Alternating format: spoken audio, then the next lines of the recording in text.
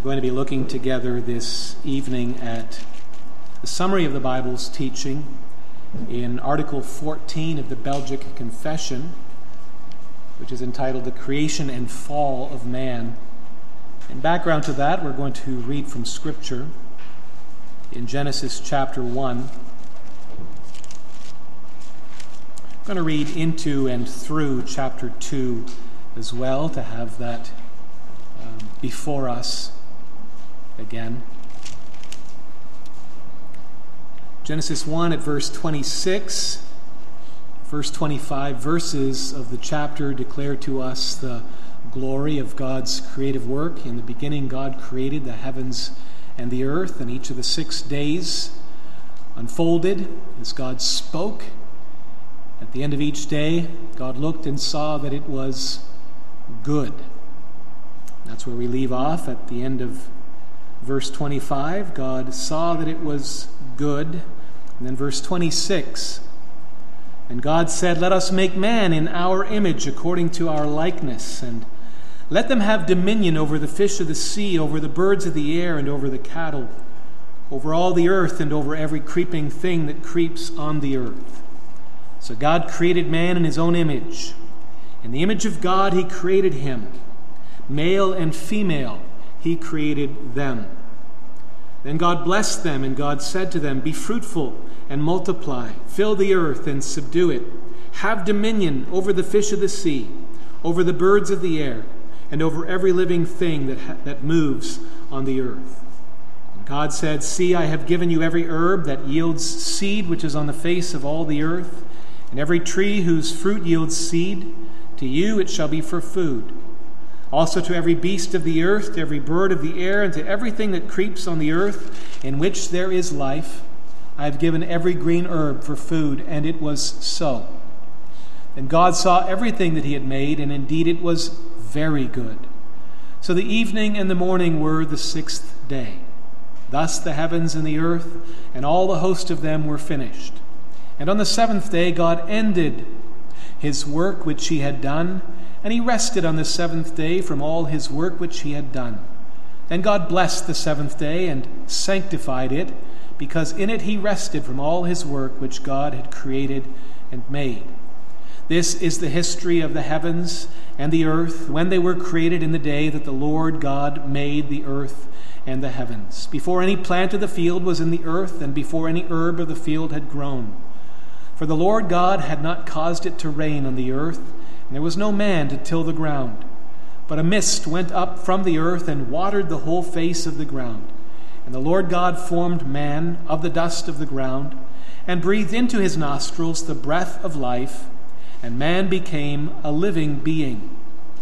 The Lord God planted a garden eastward in Eden, and there he put the man whom he had formed. And out of the ground the Lord God made every tree grow that is pleasant to the sight and good for food. The tree of life that was also in the midst of the garden, and the tree of the knowledge of good and evil. Now a river went out of Eden to water the garden, and from there it parted and became 4 riverheads. The name of the first is Pishon. It is the one which skirts the whole land of Havilah, where there is gold. And the gold of that land is good. Bdellium and the onyx stone are there. The name of the second river is Gihon. It is the one which goes around the whole land of Cush. The name of the third river is Hiddekel. It's the one which goes toward the east of Assyria. The fourth river is the Euphrates. Then the Lord God took the man and put him in the Garden of Eden to tend and keep it. And the Lord God commanded the man, saying, "Of every tree of the garden you may freely eat, but of the tree of the knowledge of good and evil you shall not eat, for in the day that you eat of it you shall surely die." And the Lord God said, "It is not good that man should be alone. I will make him a helper comparable to him." Out of the ground the Lord God formed every beast of the field and every bird of the air, and brought them to Adam to see what he would call them. And whatever Adam called each living creature, that was its name. So Adam gave names to all cattle, to the birds of the air, and to every beast of the field. But for Adam there was not found a helper comparable to him. And the Lord God caused a deep sleep to fall on Adam, and he slept. He took one of his ribs and closed up the flesh in its place. And the rib which the Lord God had taken from man, he made into a woman, and he brought her to the man. And Adam said, "This is now bone of my bones and flesh of my flesh. She shall be called woman, because she was taken out of man. Therefore a man shall leave his father and mother, and be joined to his wife, and they shall become one flesh. They were both naked, the man and his wife, and were not ashamed." So far, our reading from the Holy Word of God. I encourage you to keep your Bibles open here. And if you're able, turn with me as well to Belgic Confession, Article 14. If you have the Forms and Prayers books, page 166, the Trinity Psalter Hymnal, page 859. 166, 859.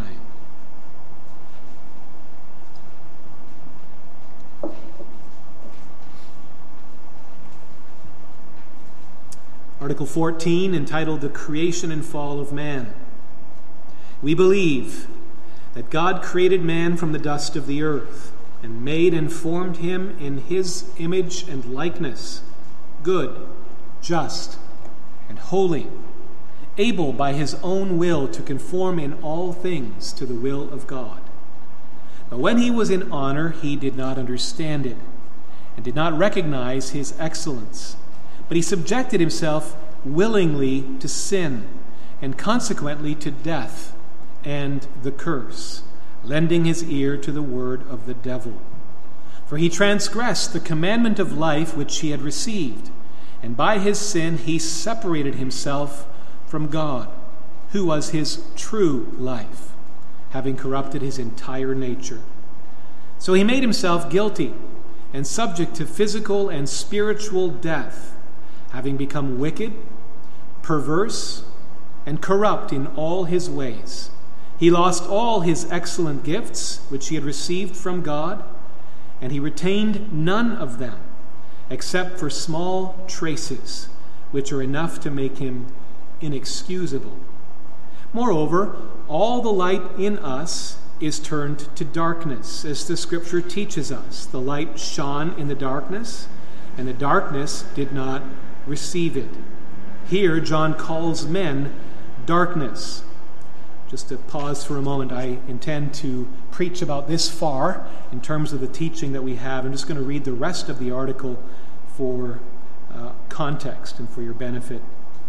Therefore, we reject everything taught to the contrary concerning man's free will, since man is nothing but the slave of sin and cannot do a thing unless it is given him from heaven. For who can boast of being able to do anything good by himself, since Christ says, "No one can come to me unless my Father who sent me draws him"? Who can glory in his own will when he understands that the mind of the flesh is enmity against God? Who can speak of his own knowledge in view of the fact that the natural man does not understand the things of the Spirit of God? In short, who can produce a single thought that he knows, since he knows that we are not able to think a thing about ourselves by ourselves, but that our ability is from God? And therefore, what the apostle says ought rightly to stand fixed and firm. God works within us both to will and to do according to his good pleasure. There is no understanding nor will conforming to God's understanding and will apart from Christ's work, as he teaches when he says, "Without me, you can do nothing." So far, our reading through what we are taught to confess, what we have heard from the Scriptures, and how we respond in making this confession from out of what we've heard from Scripture. Beloved in the Lord Jesus Christ,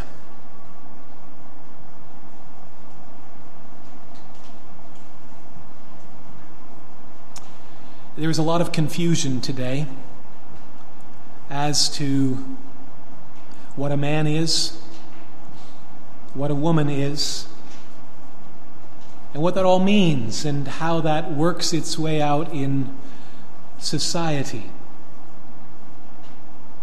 My challenge here is that we should not take this difficulty that we experience around about us as an occasion for pride and arrogance on our own part, but rather as an opportunity for us to be returned again to a sense of awe for the way that God has created man and woman, male and female, He created them.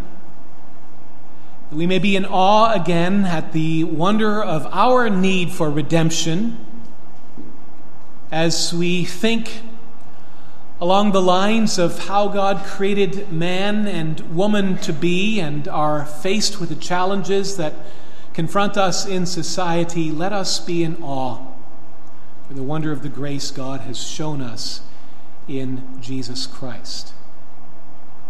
And let us appreciate that what we are given in the created order, as we've read of that in Genesis 1 and 2, is not some fairy tale and is no insignificant detail in terms of where we come to stand in the knowledge of Jesus as our Lord and Savior.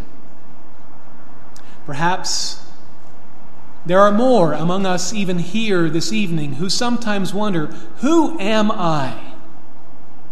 What am I here for? What is life all about? What does God have to do with it? And so we do well to return to the opening words of Scripture. We didn't read the particular verse 1, but in the beginning, God. And earlier articles of the Belgian Confession have talked about creation and God's glorious work of creation from out of nothing. Earlier articles have spoken of the blessing of God's work of creating the angelic beings. And there's the acknowledgement as well that with Satan and his host, there was a group of the angelic beings who rose up in pride and arrogance over against the Lord and live in rebellion. But that brings us here this evening to the consideration of the creation of man, the creation of humankind, if you will. Male and female, He created them. And what does that mean? What does that mean for us? What does it mean to be made in the image of God? We're going to consider the glory of our creation in the first place, the grief of our fall in the second, and the grace with which we may be restored in the third place, looking unto Jesus, the author and the finisher of our faith, the one in whom the image of God is clearly revealed to us. What does it mean that we were created in the image of God? We speak of the glory of our creation. I just want to highlight briefly the way our confession words it in the opening words. We believe. This is what we stand together saying from the heart. We believe that God created man from the dust of the earth. Again, we are saying we don't believe this is a myth. We don't believe that this has taken place through evolutionary processes. We believe that this took place in real history when God spoke the world into existence. And when we come to the formation of man, man and woman created in the image of God, we're given the details in Genesis chapter 2. Man was created from the dust of the earth. We're talking about real dirt. We're talking about real history. We're talking about a real man by the name of Adam. But the key thing for us to appreciate here is the way that already in Genesis 1 verse 26, we see that God is taking the time to bring us into His own deliberations, you could say, as Father, Son, and Holy Spirit. Let us make man in our image, He says. And already here we're given a clue as to the glory, the special nature of the creation of mankind over against everything that has gone before. Man stands apart. In Genesis 2 verse 7, as we've read that, also speaks of how the Lord formed man from the dust of the ground and then breathed into his nostrils the breath of life, and man became a living being. And that could be translated, man became a living soul. And so we see there is a distinction between man and every other creature under heaven. There is the sense that he has been breathed, that life has been breathed into him by God. God is his life, we say, and that was something that is lost in the course of the fall, we say with great sadness.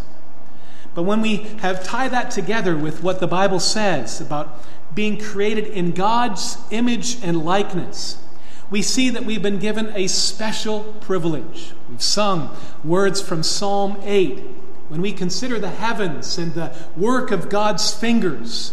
And then we just give some thought to the moment, for the moment. What is man that you are mindful of him, or the Son of Man that you should visit him?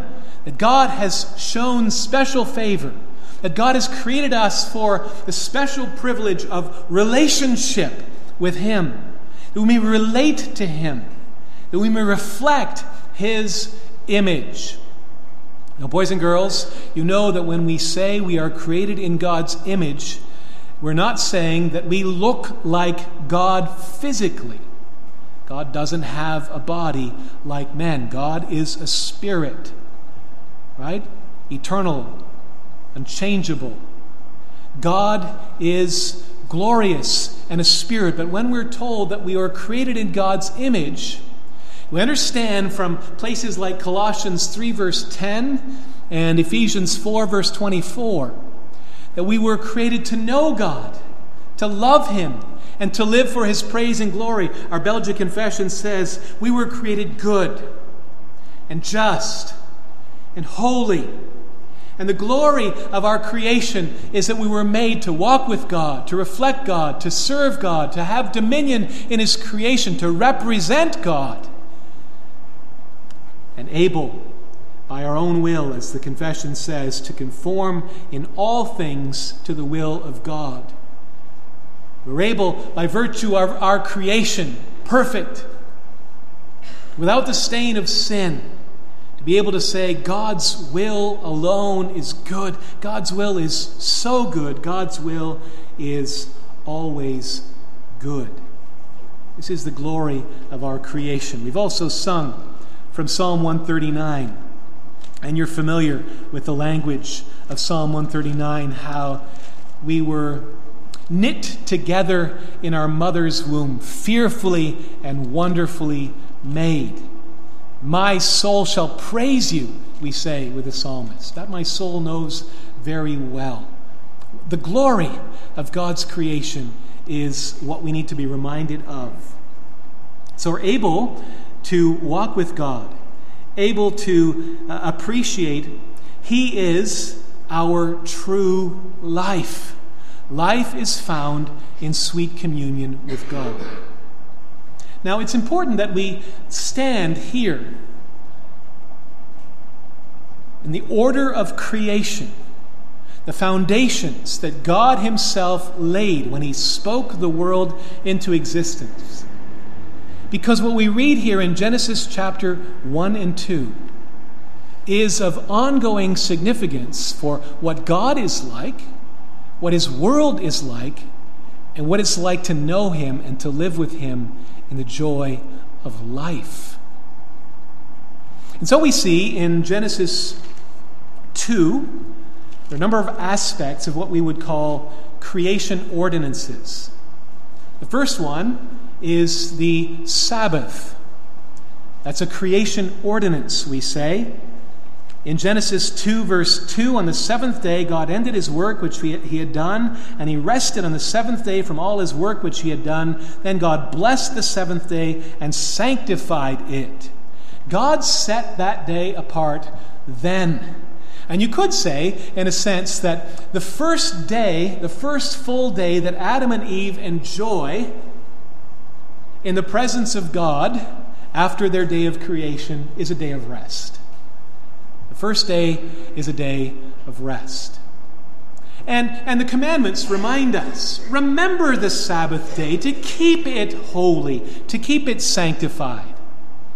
And Jesus teaches us that the Sabbath was made for man.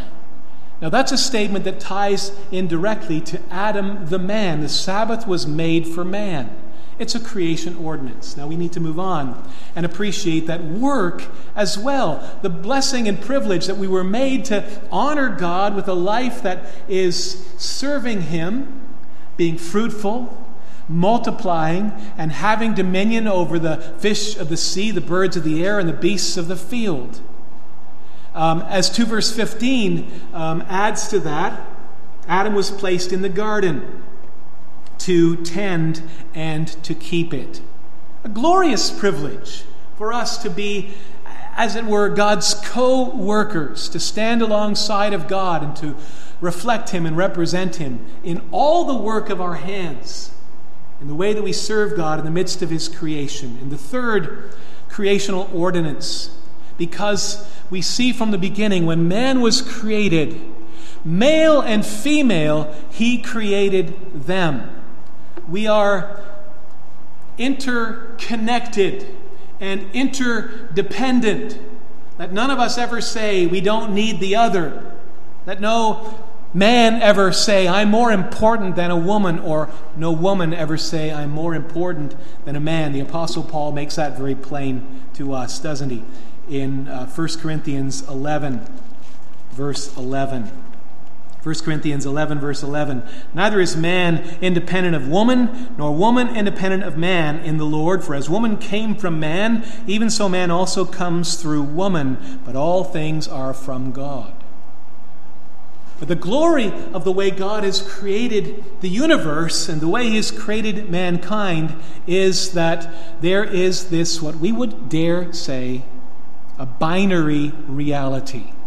There is man and there is woman. We're not told that there is a spectrum.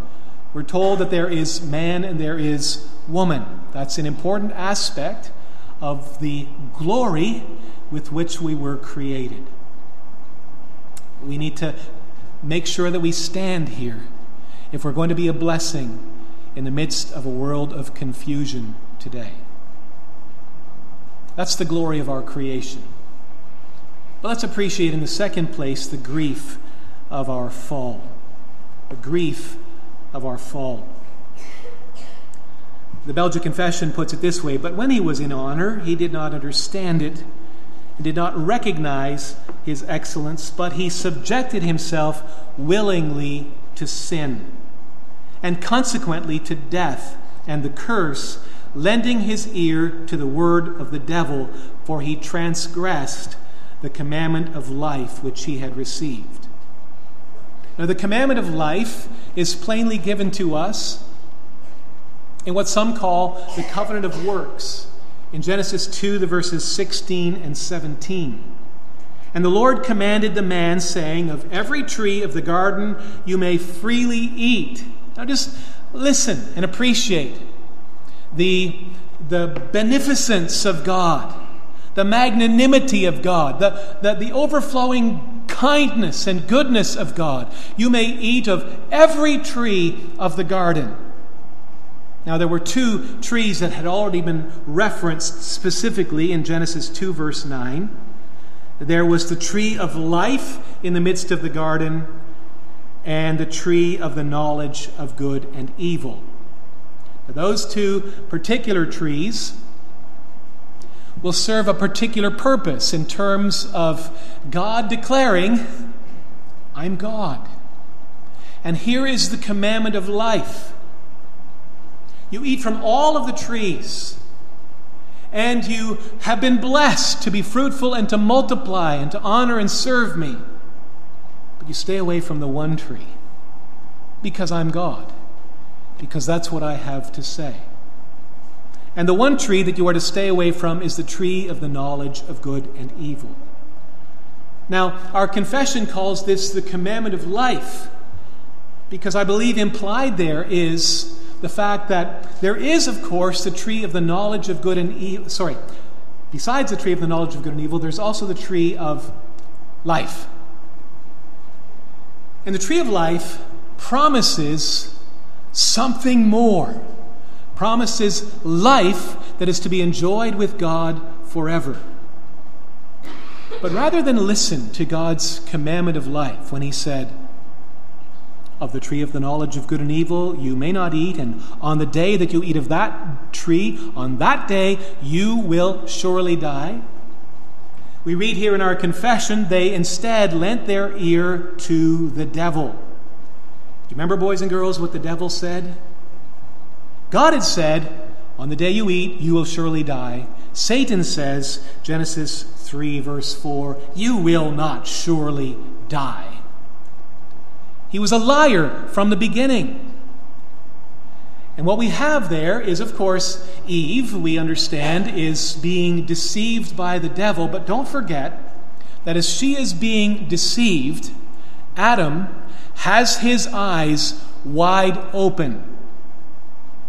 Adam was right there with her, if you see at verse 6. She gave to her husband with her at the end of the verse, and he ate. He was right there. He didn't stop her. He didn't protect her. He didn't warn her. He didn't challenge her. Rather, together, the two of them had lent their ear to the lie of the devil. And listen to how crazy that is. If you understand, they had been told to have dominion over the beasts of the field. And the serpent in those days, as the devil made use of the serpent, was, you could say, a beast of the field.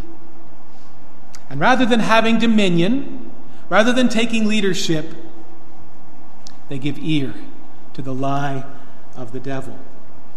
And so they transgress the commandment of life, and they're separated from God. What happens is life becomes miserable. God is their true life. Man becomes guilty. He's burdened down with a sense of guilt. They need to cover themselves. They need to flee from God. Trembling, they run and hide. They become subject to physical and spiritual death. We experience sickness and disease. We have the groanings of creation today.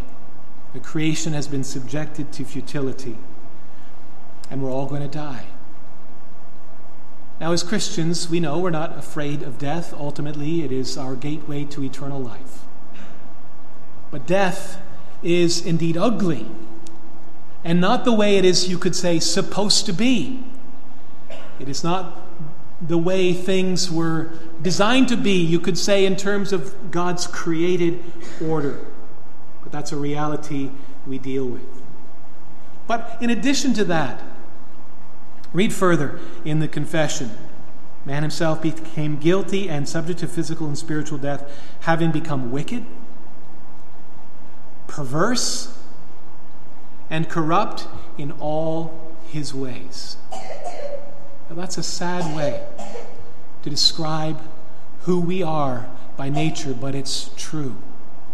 We were by nature children of wrath, the Bible says, serving various lusts and pleasures just as were all the others. Again, being very careful here not to have this great sense of us and them. This is what we were by nature. And then it says he lost all his excellent gifts which he had received from God, and retained none of them except for small traces which are enough to make him inexcusable. What do we have? We've lost everything, you could say. We were created to reflect God, to bear his likeness, to show the world what God is like, and by nature we've lost that. How do we understand that we've lost the image of God? Well, we haven't stopped being human beings. Indeed, we are still made in the image of God. We've lost what was described here as being good and just and holy. We've lost the ability to do the will of God, the desire. It's not in our interest at all. We are dead in trespasses and sins. But we do say that we are still called to be God's image bearers. We have that responsibility. And that's what we are in terms of our created being. It's important for us to appreciate that. In Genesis 9, verse 6, we're warned against the taking of the life of man because man was created in the image of God. In James 4, verse 9, we're urged to be careful how we use our tongues to bless others and not to curse them, because they were created in the likeness or the similitude of God. And so we have this sense that we need to appreciate that man is still to be seen as an image bearer. And that ought to impact the way that we see the world around us, as confused as people may be, as messed up, as mixed up, as perverse, to use the language of the confession, indeed the language of Scripture. We live in a crooked and perverse generation. But nevertheless, to see those who struggle in these ways as image bearers, who need the life that is found in being joined in communion with God through faith in Jesus Christ. Now, we need to appreciate that in spite of the fact that we're being told today that the perversion of God's created order is a good thing, it's not. It's not at all a good thing. When we speak here of the fact that we've lost the ability to honor God the way that we should, to do His will, to conform to His will, to be good, just, and holy, there are traces which remind us we are image bearers. We are those who know that we belong to God, enough to say that we are inexcusable. And we have to see that as a reference to what is given to us in the Bible in Romans chapter 1. In Romans chapter 1, we're told at 1 verse 20, since the creation of the world, God's invisible attributes are clearly seen, being understood by the things that are made, even His eternal power and Godhead, so that they are without excuse. And we may be so bold as to say, there is not a man or a woman, or a boy or a girl, in all the world who's living now or who's ever lived, who doesn't actually know that God has made them for His glory. Now, we suppress this truth. We push it away because we don't want to hear it. But this reminds us of what we were created for.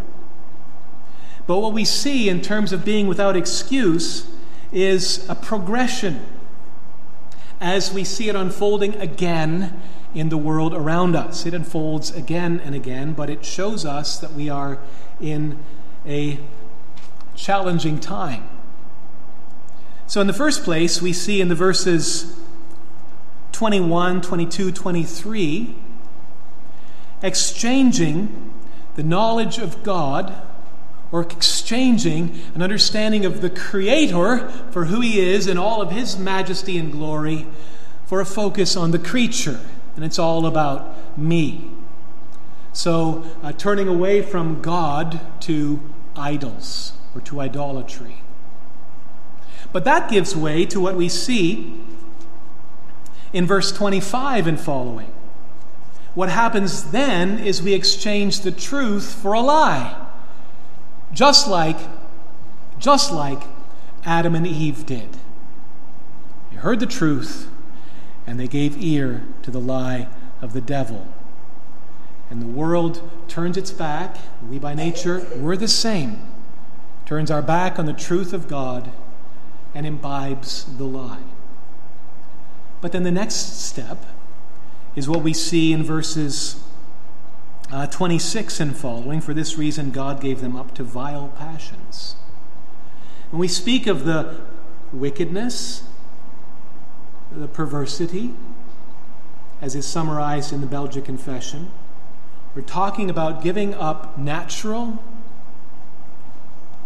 sexuality between one man, one woman, male and female, he created them, to the perversion that is expressed in the way of homosexuality and every other sort of perversion. Now, please understand, this is where Paul says this leads.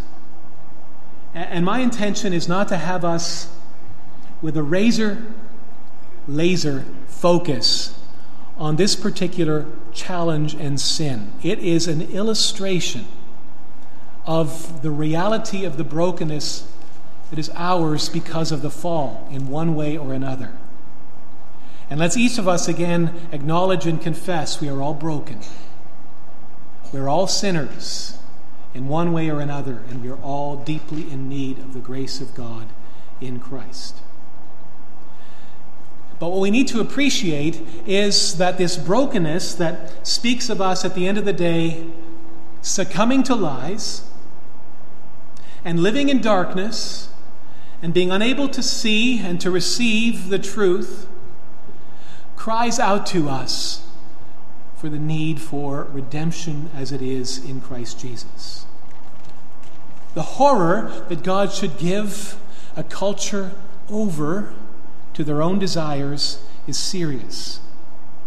And the Bible is also very plain that those who are devoted to drunkenness, for instance, in 1 Corinthians 6, 9 and following, and also homosexuality, will not inherit the kingdom of God. But Paul goes on in 1 Corinthians 6, such were some of you. And we could say, in terms of a broad understanding of our sinfulness and brokenness and not having life apart from God, such were all of us. But there is hope that is found in Jesus. And the hope is not found in doing our own thing. The hope is found in acknowledging that by nature we would go against the created order of God. By nature we would be our own little gods, and by nature we would not have life. Ephesians 5 verse 8, we were all once darkness, but by the grace of God to us in Jesus, now we are light in the Lord. Could it be, therefore, as we think of this grace by which we are restored, that there could also be in us a graciousness and an urgent commitment to speak the truth in love over against all of the confusion that we see around about us? The blessing that we are restored to the image of God is found in Jesus Christ. He is the express image of the invisible God. Colossians 1:15, Hebrews 1 through 3. And he is the one who restores us to what we were meant to be. Familiar words in Romans chapter 8 encourage and remind us of this. Romans 8 verse 28, we know that all things work together for good to those who love God, who are the called according to his purpose. For whom he foreknew, he also predestined to be conformed to the image of his Son. The Lord Jesus Christ is the one who has said, if you have seen me, you have seen the Father. The Lord Jesus Christ is the one who has served God in our place in true knowledge and righteousness and holiness and devotion. He is good and just and holy. And there is the blessing that we may know forgiveness through him. We may know the hope of eternal life in him. We may be restored to how things ought to be, how things are meant to be in God's created order through the wonderful work of Jesus' redemption. And let's be encouraged that God is able to do immeasurably more than we would even begin to ask or imagine. If there are any of us who struggle in any way, who am I? What am I all about? Let us be encouraged that our hope is found in being grounded in the reality of the way God has made things, and then being restored to that reality through the redemption that is in Jesus Christ. In Jesus, we are new creation. 1 Corinthians 5, verse 17. By his wondrous grace. And so, in this confidence, we beseech the world around us, be reconciled to God in Christ. Amen.